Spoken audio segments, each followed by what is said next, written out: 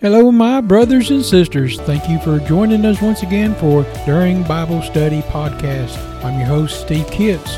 Well, let's get into it with a prayer, and then we'll get into the message. Lord Heavenly Father, we thank you and we praise you, Lord, for your wonderful grace and love. And we thank you, Lord, for giving us this guidance and the ability and the platform to be able to talk to people and to share your word with them. And maybe it will bless somebody today. If it does, Lord, bless them hearty. We thank you and we praise you, Lord. Give us this word, give us the Holy Spirit to help us, guide us, and to teach us, and to help us get this message out to the ones that need it. In your blessed holy name we beg. Amen. How does God choose? God didn't choose anyone because they were worthier than someone else, or because there's something praiseworthy about that person. His decision to save some solely because it pleased him to do so. We know that he created Adam and Eve.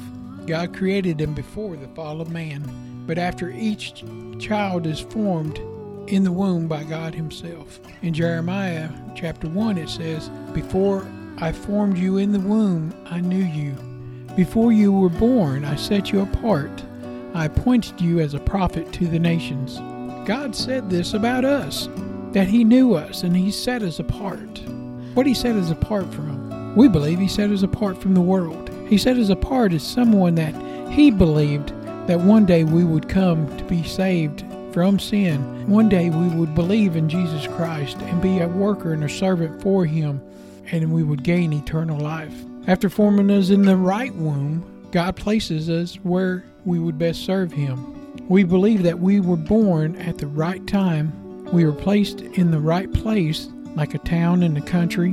We were put in the correct family to be who God wanted us to be.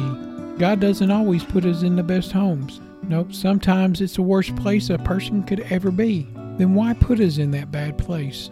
It's so that we could learn to trust God through thick and thin, through in and outs, through all sorts of troubles and trials. We can trust on him. It's so we can trust God completely.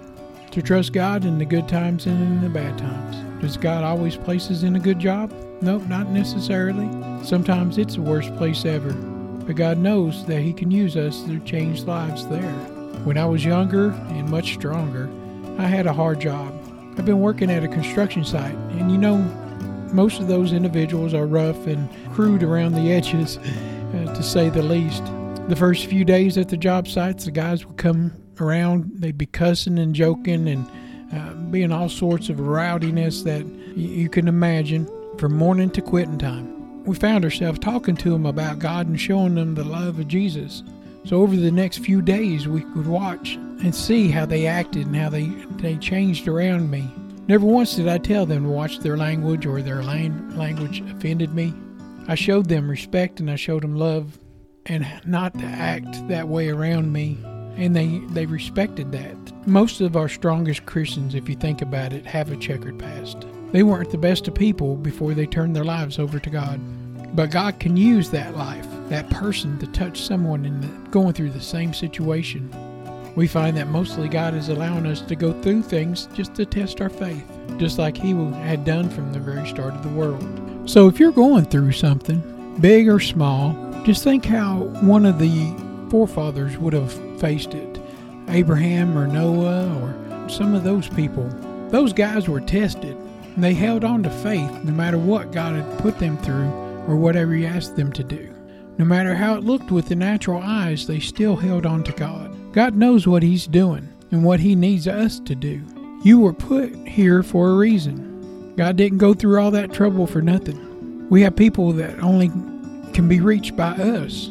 We're the only church that some people will ever see or ever know. The way we live our lives are what most people know about salvation. God has a purpose for our lives, and we can trust that that purpose will be fulfilled if we listen to his calling. God is the creator of all life, including our own. He knew us before we were even born, weaving ourselves together in our mother's womb, and fully knowing the entirety of our lives in the power of his omniscience.